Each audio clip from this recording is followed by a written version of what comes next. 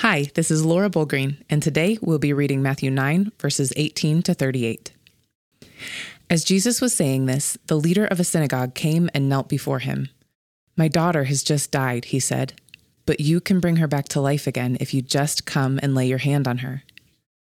So Jesus and his disciples got up and went with him. Just then, a woman who had suffered for 12 years with constant bleeding came up behind him. She touched the fringe of his robe, for she thought, "If I can just touch his robe, I will be healed." Jesus turned around, and when he saw her, he said, "Daughter, be encouraged. Your faith has made you well." And the woman was healed at that moment. When Jesus arrived at the official's home, he saw the noisy crowd and heard the funeral music. "Get out," he told them. "The girl isn't dead. She's only asleep." But the crowd laughed at him. After the crowd was put outside, however, Jesus went in and took the girl by the hand, and she stood up. The report of this miracle swept throughout the entire countryside. After Jesus left the girl's home, 2 blind men followed along behind him, shouting, "Son of David, have mercy on us." They went right into the house where he was staying, and Jesus asked them, "Do you believe I can make you see?" "Yes, Lord," they told him, "we do." Then he touched their eyes and said, "Because of your faith, it will happen." Then their eyes were opened and they could see. Jesus sternly warned them, "Don't tell anyone about this." But instead, they went out and spread his fame all over the region. When they left, a demon-possessed man who couldn't speak was brought to Jesus. So Jesus cast out the demon, and then the man began to speak.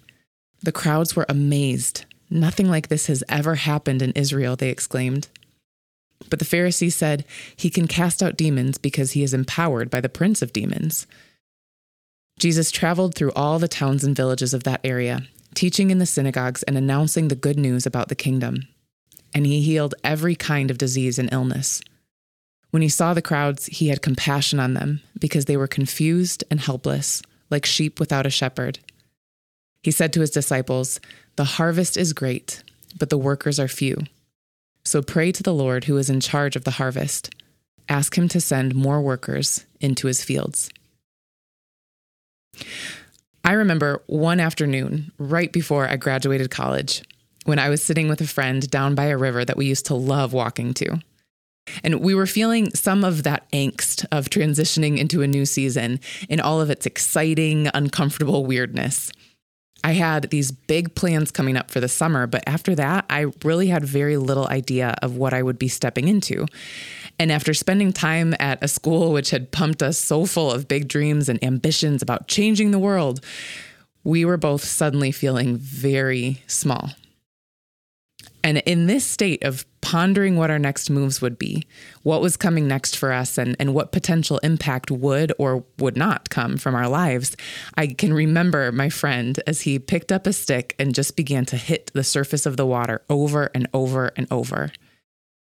And as he watched the ripples that spread out from the point of impact, he asked me, "Does it ever bother you that no matter how hard you hit the water, you'll never create a ripple big enough to reach the other side?"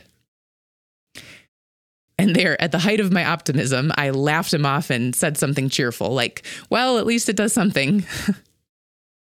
But a few days after that conversation, I was sitting in a little prayer chapel on our college campus. I was overlooking a small pond, and though I had brushed his comment off, I was still thinking about that idea of never being able to make a ripple that would cover the water. Or, in other words, never being able to make an impact that felt big enough. It bothered me, but I was trying to push the thoughts away because I knew if I started to think about that too much, if I started to think about all the ways my life and the impact I could have on the world would be limited, then I might get too overwhelmed and I might feel paralyzed and end up just not wanting to do anything at all. But just as I was thinking about that, I remember it started to rain. And I watched, completely mesmerized, as these teeny tiny droplets of water caused ripples to dance all around the pond, just completely disrupting the entire surface of the water. And in that moment, I thought, maybe the problem isn't that I can't make a big enough splash. Maybe it's not that I can't make a big enough ripple, but maybe there just aren't enough ripples. That memory comes to mind as I read this portion of scripture, because here we see Jesus traveling from place to place, healing people, setting people free, raising people from the dead, performing all kinds of incredible, powerful miracles. And then eventually he comes to a place where he's overlooking the crowds and his heart breaks. And I wonder if he was thinking what my friend said by the side of the river. No matter how many people I touch, no matter how many people I heal, no matter how big of a ripple my life here on earth makes, I'm still just one person, and it will never be enough. So he turns to his friends and asks them to pray. He says, "The harvest is plentiful, but the workers are few.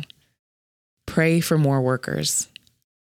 Pray that others would join in this work of proclaiming the kingdom of God. Pray that others would join in the work of showing the love of God to other people. Pray that others would join in the work of healing, serving, listening, loving." Because apparently even Jesus, who was both fully God and fully man, knew that he couldn't make a big enough impact on his own. He knew it was going to take all of us.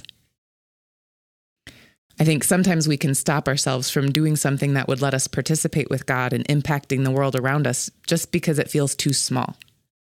It feels like it won't do enough, or that it won't have a powerful enough impact, so it's not worth doing, it's not worth trying. But if every single one of us were committed to consistently doing those small things, I think that together, like the raindrops on the water, we could change the world. So, is there something small that you could do this week to be a part of the harvest with Jesus? Is there something small that you could do this week to actively impact the people around you, to love or serve or bless someone you know? What do you sense God might be inviting you to do? God, I pray for each of us that you would give us something practical, something tangible, something specific that would come to mind, whether it feels big or small to us. And I pray that we would all be faithful to do those things in the days ahead. I pray that you would free us from the discouragement or the paralysis that can come from feeling like no matter what we do, it's not enough or won't make a big enough impact. And instead, would you help us to see a bigger picture? See that together, doing these small acts of love and these small acts of service, that it really will add up and that together we can change the world. We pray this in your name, Jesus. Amen.